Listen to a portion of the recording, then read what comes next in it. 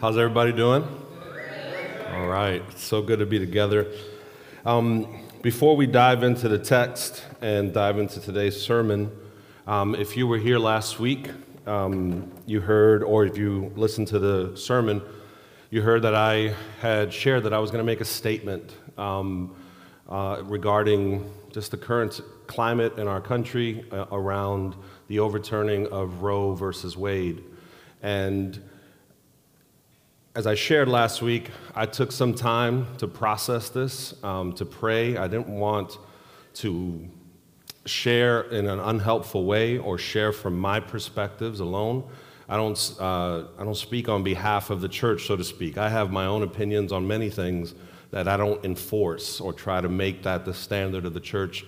We're a community. We're all under the lordship of Jesus. And so, and the situation, I think, merited a statement. But I realized this week, had someone lovingly send me an email, and I realized even just the term statement could create some stress. Because in some churches, that would mean that after this statement, some people are in and some people are out. But that's not where we're coming from at all.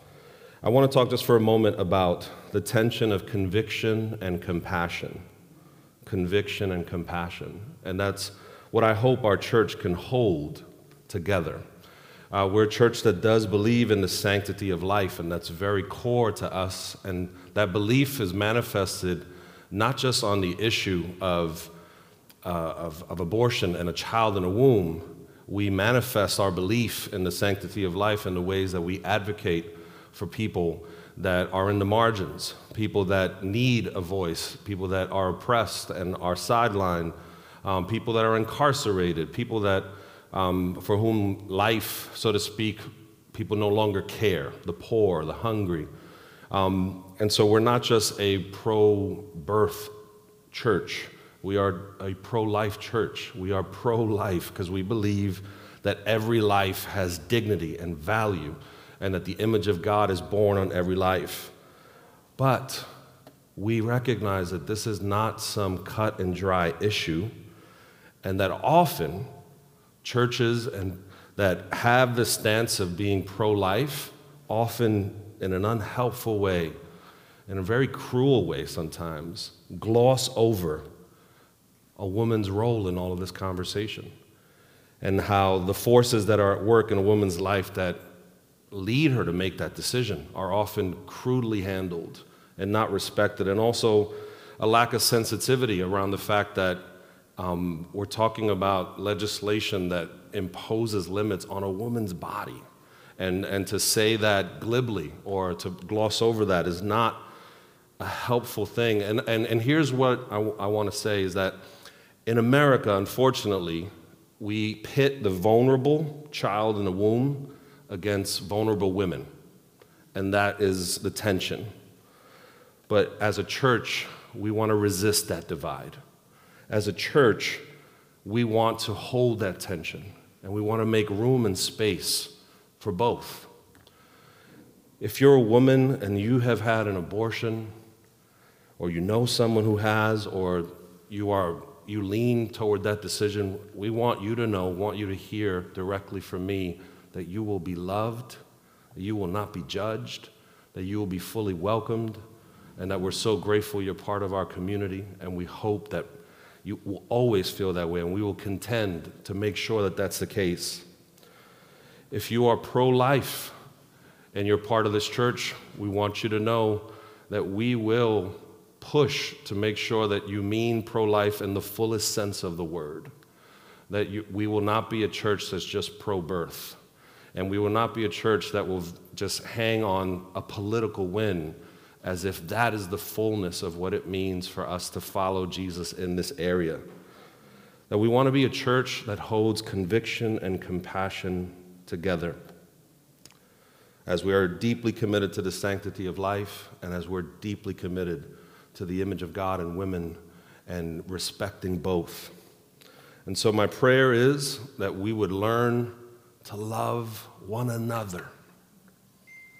If we could learn to love one another, despite our differences, despite our differing opinions, and learn to go to God's word humbly and to treat each other with respect, that would be an amazing sign to our divided world. And so my prayer is I hope that you join in that call for us to not just choose being right or wrong on an issue, but for us to choose to be a community that's marked by love and empathy and compassion. And so your prayers are much appreciated, as this is by far not an easy task, but we are up for it. And so thank you for letting me share some thoughts, and most of all, I invite you to pray for us. Let me pray for us, actually, and then we're going to go into the scripture. God, we recognize your lordship, that you are king. And Lord, it's not our perspectives that we're holding as the highest law. It's your word, it's your thoughts, it's your will.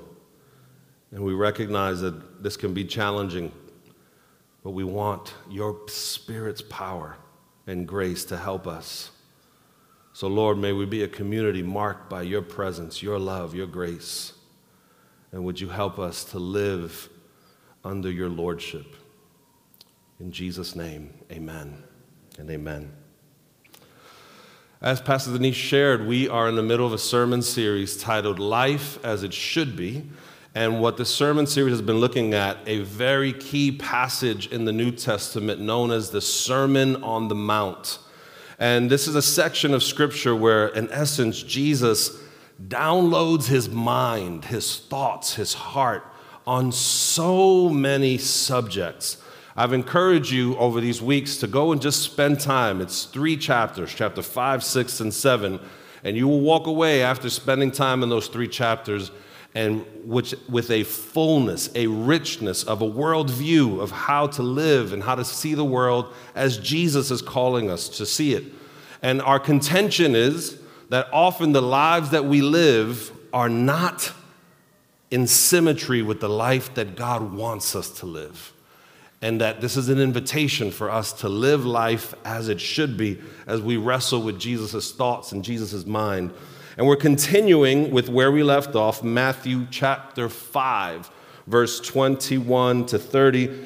I've encouraged you, and please, this is not like a legalism or anything, if you do, so don't feel any shame or regret. But I've encouraged you during this series just to tickle my old soul and bring a physical Bible. It's just a cool thing just to see that y'all own some, and that the hope that you crack it open during the week. And so Matthew chapter 5, verse 21 to 30. I want you to hold your seats because Jesus has some very strong things to say to us.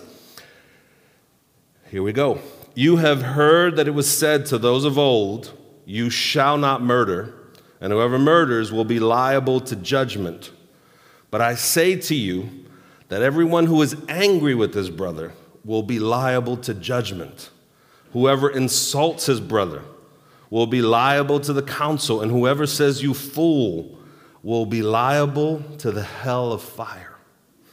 So if you are offering your gift at the altar, and there remember that your brother has something against you, leave your gift there before the altar and go.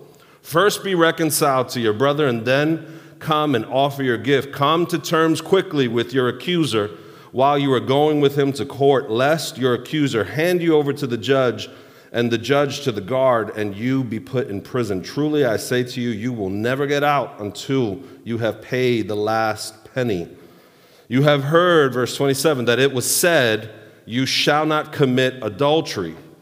But I say to you that everyone who looks at a woman with lustful intent has already committed adultery with her in his heart. If your right eye causes you to sin, tear it out and throw it away. For it is better that you lose one of your members than that your whole body be thrown into hell. And if your right hand causes you to sin, cut it off and throw it away. For it is better that you lose one of your members than your whole body go into hell. Let's pray. Lord Jesus, thank you for this opportunity to worship you, to bow our hearts before your word. Lord, I'm so grateful for the gift that it is for us to turn to you and say, speak to us. We want to hear your heart, understand your mind. Holy Spirit, glorify Jesus. Illuminate the word of God to each of us. Help us to hear the word of the Lord. We love you, Father. In Jesus' name, amen and amen.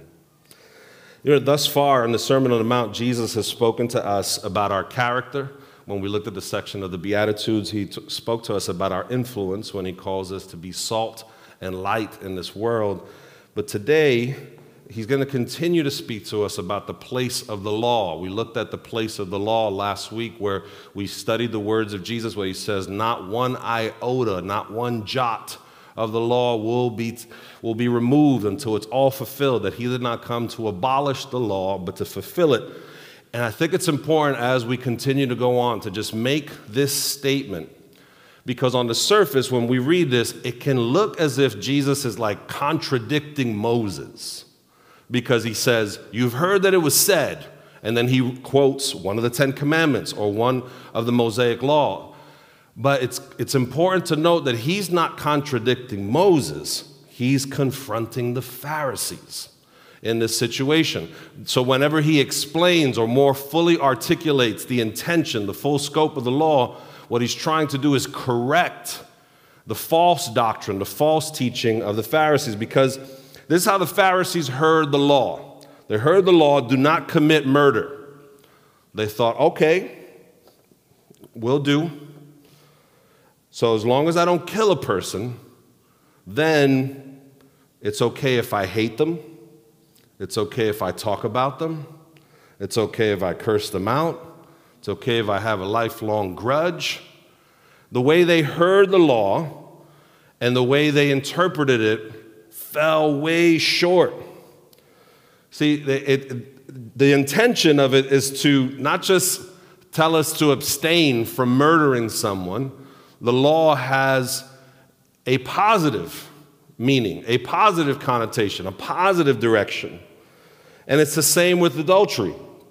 And so for the Pharisees, they heard, as long as I don't engage in the physical act of adultery, then it's okay if I have an emotional affair, I entertain sexual fantasies, I view women as objects.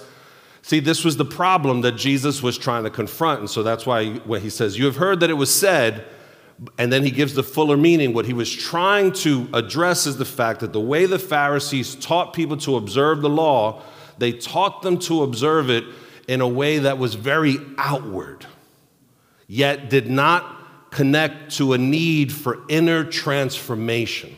And so while they practiced and obeyed the law outwardly, inwardly, they allowed sin to fester in all these really awful ways.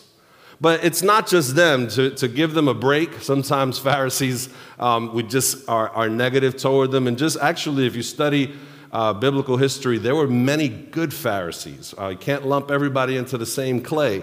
However, they were all following a similar tune that still exists today, and that is that religion can only master the outward. Religion will only take you as far as you mastering external behavior. Yet Jesus, in these verses, addresses the fact that these Pharisees were teaching people to obey external behavior, yet he goes deeper than just action. He talks about words. He talks about motives. See, so though the Pharisees focus on this outward, Jesus comes in deeper to fully explain the law, and he exposes where these religious traditions fell short. And I have to be honest with you, this sermon has probably been one of the greatest sources of conviction in my soul the last couple weeks that I've been sitting with this text, because I realized that though outwardly there's areas that externally people say, Christian's clearly a Christian. Outwardly, he's obeying. Yet inwardly, oh my God. When I let the searing, piercing eyes of Jesus look at my heart, and I began to see what he saw, realize, ooh, we are in trouble. Because our actions could be very clean, but our words, our motives can be very broken. And I'm probably talking to a room of people who your actions are more than likely very clean. But maybe there's some folks that your actions don't feel that clean. And so you're feeling convicted on both ends of the spectrum. And yet Jesus is speaking to all of us very personally. Remember the verses before these, what we looked at last week, Jesus said something that's still so heavy. He says that unless our righteousness exceeds the righteousness of the Pharisees, that idea of our righteousness exceeding the righteousness of the Pharisees, it's important to parse that out because Jesus isn't saying that outward obedience isn't important. Clearly, outward obedience is important. But he's telling us in these verses to cut off anything that leads us to sin, to remove it, to be violent toward it, to not allow it to be comfortably at place in our lives, because he's saying that our righteousness needs to be more than outward obedience. And I want to warn you, as we go deeper into the words of Jesus this morning, it's going to feel like we are falling into a very deep pit, and you fall into a pit that's hundreds of feet deep, and you only have a 10-foot ladder. It's going to feel a little hopeless until it feels good again. So I just warned you. All right. How does sin grow in our souls? You ever ask that question? Before someone blows up, before someone has an episode of road rage, before someone sends that scathing email, before you say words that you regret, before you cross boundaries that God has clearly said to not cross, how is sin growing in our hearts? Because what Jesus helps us to see, what the Pharisees were refusing to see, it's not just outward. It's not just the physical act, the moment where it becomes visible to others, to the naked eye. Actually, it's happening deep down inside. And there's an accountability that Jesus is trying to bring to us, where before sin manifests in our lives, there's an accountability that he's bringing to us about what are we doing. How are we acknowledging as it's brewing inside of us?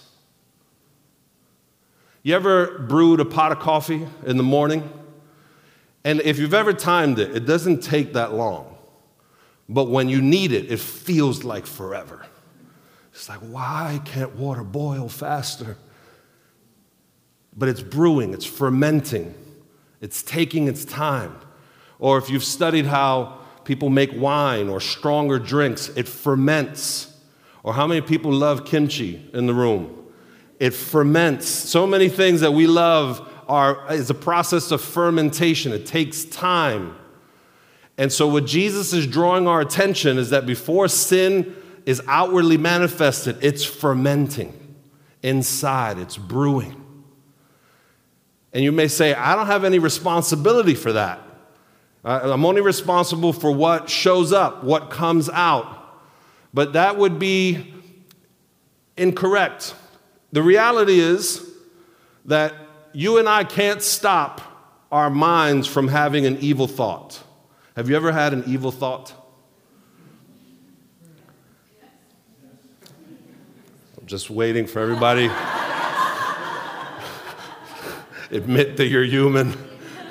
If you're sitting next to someone and you didn't hear them say yes, pray for them, Be concerned. They're holding a lot of stuff in.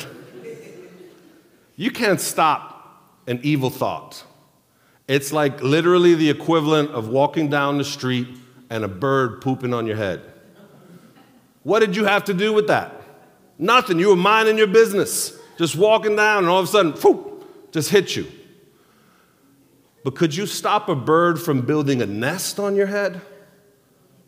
Do you know how many trips a bird would have to take to build a nest? You ever seen a bird build a nest? It is a meticulous process, and it is a slow process of multiple trips. And so Jesus is saying, there's some bird nest stuff happening in your soul that you have to take account of. There's words that we say them freely, glibly, but do we actually realize what we're saying? There's people we talk about. There's thoughts that we have about people groups, about people from different parts of the country, about people that vote differently than you, or there's thoughts, there's intentions, there's words. And Jesus is bringing relevance to all of that, because where do these actions come from? They don't just pop out of nowhere. They're rooted in our thoughts. They grow in our hearts. They ferment. And so sin doesn't just take place when it acts out, when it's shown. Sin starts in our hearts, in the inward parts. What's fermenting right now?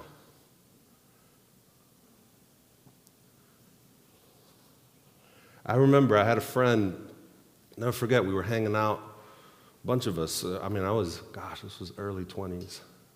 I'm an old man. And I thought everything was cool. We were hanging out. We just finished having a Bible study, prayed, we finished some food. Might have been a Thursday night, nothing crazy, in Brooklyn. And this friend just got up, said, all right, I'm going to get going now. I'm like, all right, cool. And then a couple days later, find out that he went on a bender. And he just basically drank his whole paycheck away. And the shame he felt. And we were really broken for him. But also I was deeply puzzled. I was like, he was there, right there. We were just together. What happened? But things ferment. Realizing that while he was sitting there with us, things were fermenting. Things were brewing. Things were stirring. One way to think of what Jesus is trying to get at is the sin beneath the sin. The sin beneath the sin. I know you cursed that person out. I know you cut them off when you were driving. I know you think those things and you say those things. That can be identified. I know you feel certain ways about your spouse, about your kids, about your in-laws. I know no one has ever had any difficult thoughts about their in-laws. Of course not. I know your boss brings up certain feelings in your muscles and in your spine when they come in the room. I know all of that. I get that. Jesus is helping us to see underneath that, before it becomes visibly noticed. There's something brewing underneath that. That just an outward observance of the law would miss what's happening inside of us. See, biblically, when it says to not murder, it specifically means an unjust taking of someone's life. That's what we're biblically commanded to not do, an unjust taking of someone's life. This is pretty low, this bar. Could you imagine? That's a pretty low bar. I don't know about y'all, but hopefully none of you guys are brewing right now, and you're going to walk out of here and take someone's life, God forbid. Most of us will spend our whole life, and this will never be a true issue for us.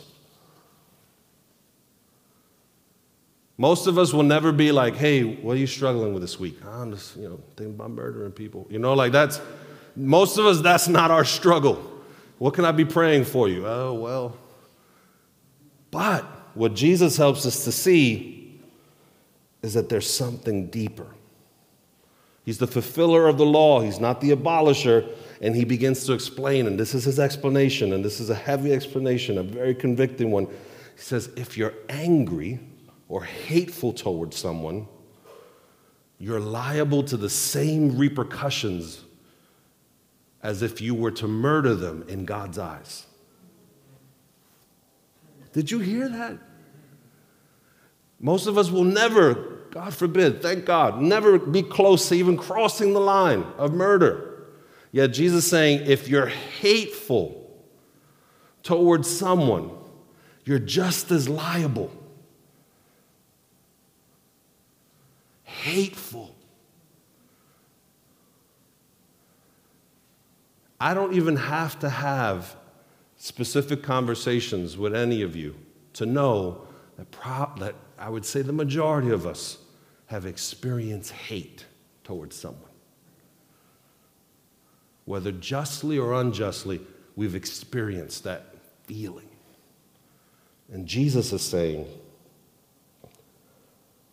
if that's you, and you think you're good because you haven't murdered, if you haven't crossed that ultimate line, Jesus is saying same repercussions from his perspective.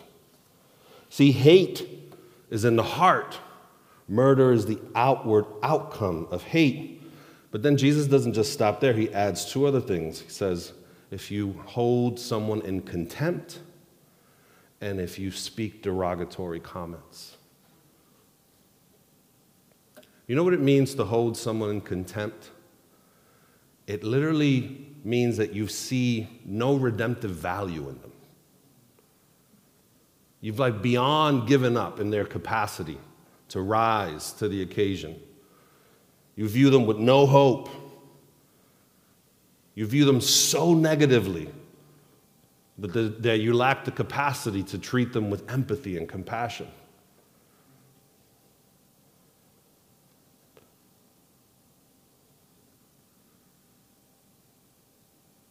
Have you ever shunned someone? Have you ever spoke ill about someone? Have you ever spoke down to someone? Have you ever been mean towards someone? Have you ever bullied them? Jesus says you're liable. And it's tricky, because I don't know about you, but I've met some people that are very mean, but they're mean in a kind of a kind way. You know, it's just like, man, I was really mean. But they just said it really nicely and softly. It's very disorienting. It's just like, you kind of just cut me open, but you didn't scream at me. It comes in all shapes and sizes.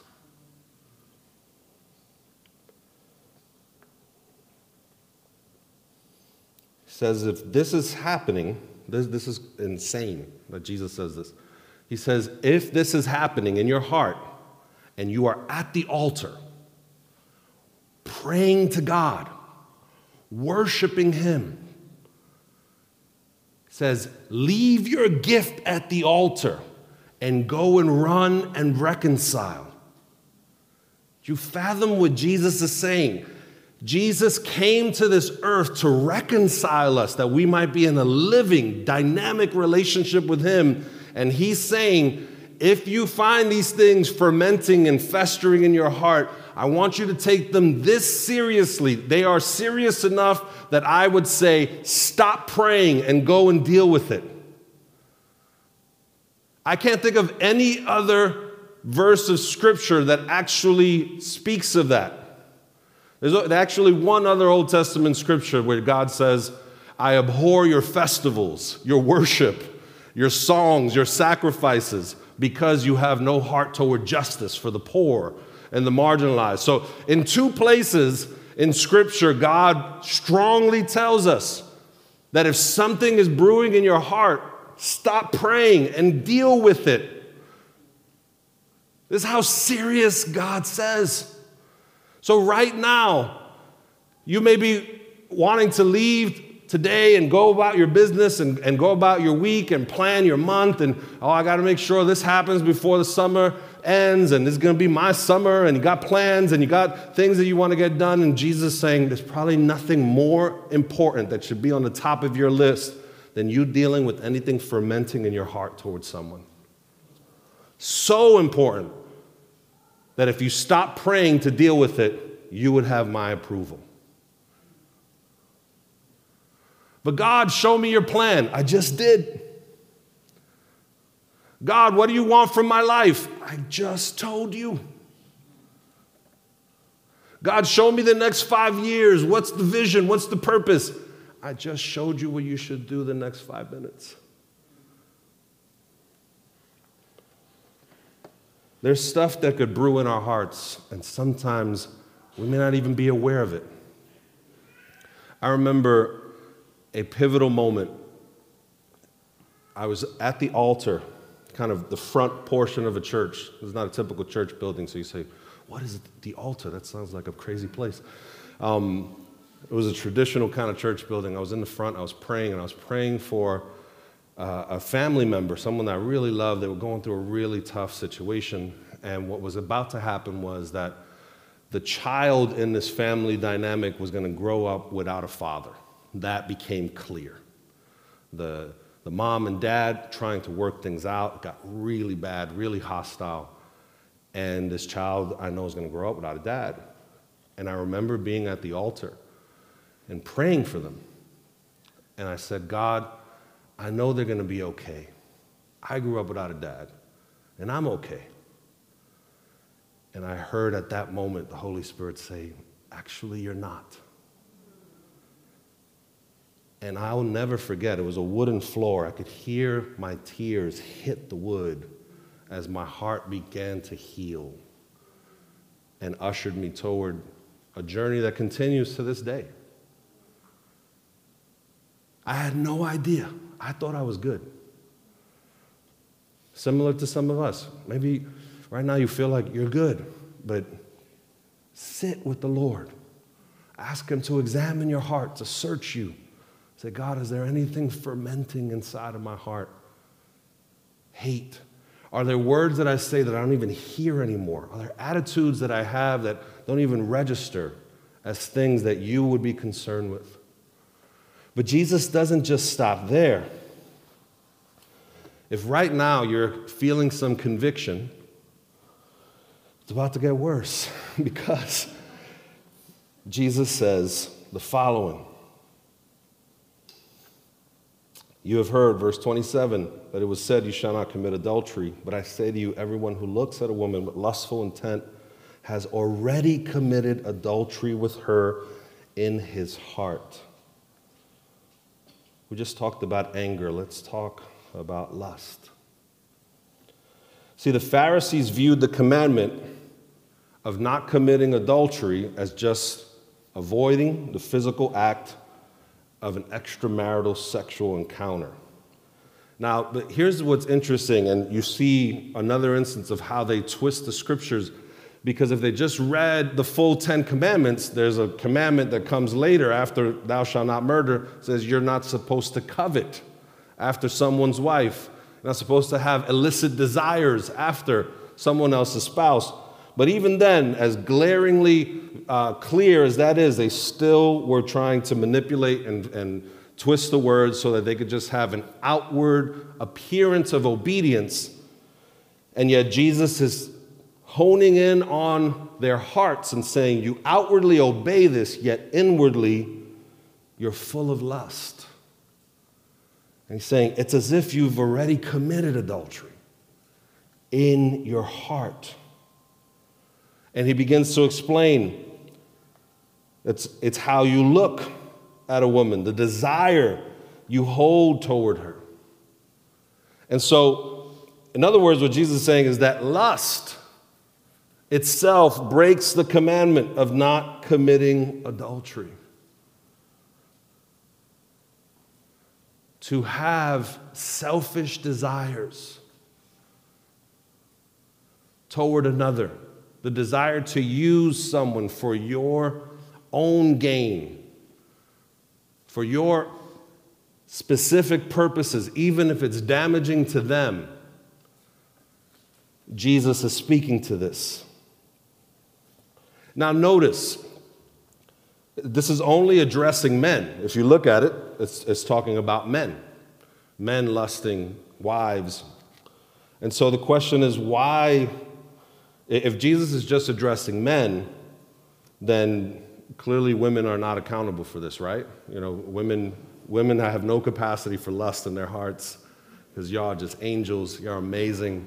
Like sin invades our hearts in ways that it never invades yours. Clearly, that's not what is being said here. It's addressing the heart. But it is interesting that God would speak to men directly about this. Because if we're honest, men drive in this world so much sexual brokenness is driven by the lust of men and their willingness to do anything to fulfill it, no matter the carnage that is experienced by others. And so in some ways, Jesus is going to the beginning of the river. He's going upstream in addressing where this all flows from, the brokenness that we see in this area, though obviously everyone is accountable. In some ways, he's addressing the driver of the car, but clearly as a passenger, you could just be as liable. And the fact is that this is not a hat that only men wear. Women could be just as lustful, could be just as selfish in their desires and using of others. This is something that all of our hearts are being spoken to. But I do ask the question, what would happen to our world if men became sexually whole? Because the fact is, there are very, very few men that I've ever talked to in my whole Christian life that have not struggled with pornography, that are not actively struggling, even like committed Christian men. There's a deep, deep problem in our hearts, and thanks be to God that Jesus isn't just concerned with external adherence to the law. He wants to heal what's broken inside of us. So whether it's anger, hate, or lust, Jesus is addressing these things because he wants to heal us. But look at how serious Jesus considers these things. How serious is unchecked anger and lust, according to Jesus? Jesus says it's better to go into heaven with no eye or no hand. Now, he constantly uses hyperbole to make a point. So please don't chop off your hand, don't chop off your eye, because you think that that's what you have to do to sin. Because guess what? After you were to remove a physical appendage from your body, you'd still have those same desires. But he's trying to communicate something. He's trying to say, you need to take this seriously. You need to be violent against it. You can't be passive. You can't let this settle in your heart. You can't let hate just settle. Unchecked anger just settle. You can't let lust just settle.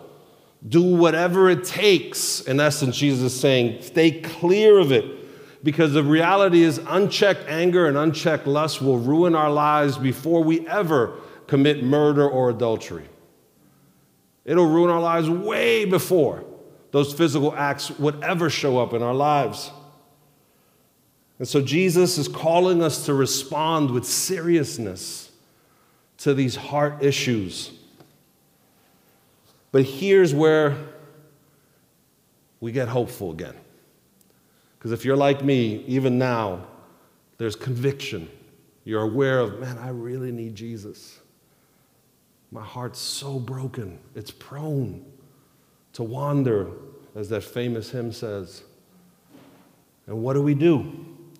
If you and I look within ourselves and try to respond to Jesus' commands in our own strength, we will be heading toward a lifetime of despair.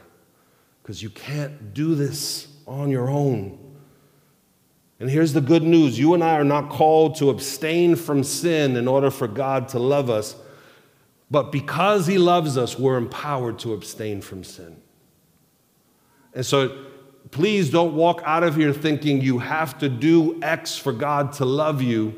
No, actually, it's the opposite. Because God loves you, even though you may have stuff brewing in your heart, That's the source of empowerment to break free. That's the pathway of healing and deliverance. Recognizing that the God of the universe loves you unconditionally, unequivocally, unrelentingly. And it's that love that frees you in order to obey. It's that love that changes your heart and shifts our souls away from these destructive things. And so let conviction not become condemnation, but let it usher you into the arms of Jesus and say, Jesus, this stuff is fermenting in my heart, and in your love alone is my hope, is my freedom, is my deliverance. Because guess what happens over time? The more settled in you become into the embrace of Jesus, even when you're wrestling, even when you're straying, even when you're messing up, over time, eventually, the things that grip your heart begin to loosen. And then soon, the appetites that once drove you no longer can find you. Because you get so lost in God's love that the things that used to call you into chains can't call your name anymore. Your address has changed. They can't find you. You no longer respond. Because a deep inner righteousness has happened. That's what his love does. It empowers us to resist the fermentation of anger and hate and lust. This is what Jesus invites us to. As the worship team comes forward, could I invite us to stand? Over these next few moments, I want us to do some honest wrestling with God. I hope you sense his loving invitation for you to come into his presence, regardless of what's fermenting in your heart, and that you would run into his arms. As we worship and seek him over these next few moments, if I could invite us, if you feel comfortable, could I invite you to raise your hands in the presence of God? This is a physical posture, a physical response to what's happening in your heart, a response of surrender, of worship, of laying down, of receiving. And as we respond in these next few moments in worship, the prayer team is in the back there, to my right, to your left. And I want to encourage you, slip out of your seat over these next few moments and go and receive prayer for the words that were shared earlier, or anything that's stirring in your heart, any conviction, anything that the Spirit is doing. Respond. And even if you think you don't need prayer, go and get prayer. Go and allow the power of the Spirit through someone else to minister to you, to encounter God in that space. Let's turn to him. Let's worship. Let's receive prayer in these next few moments.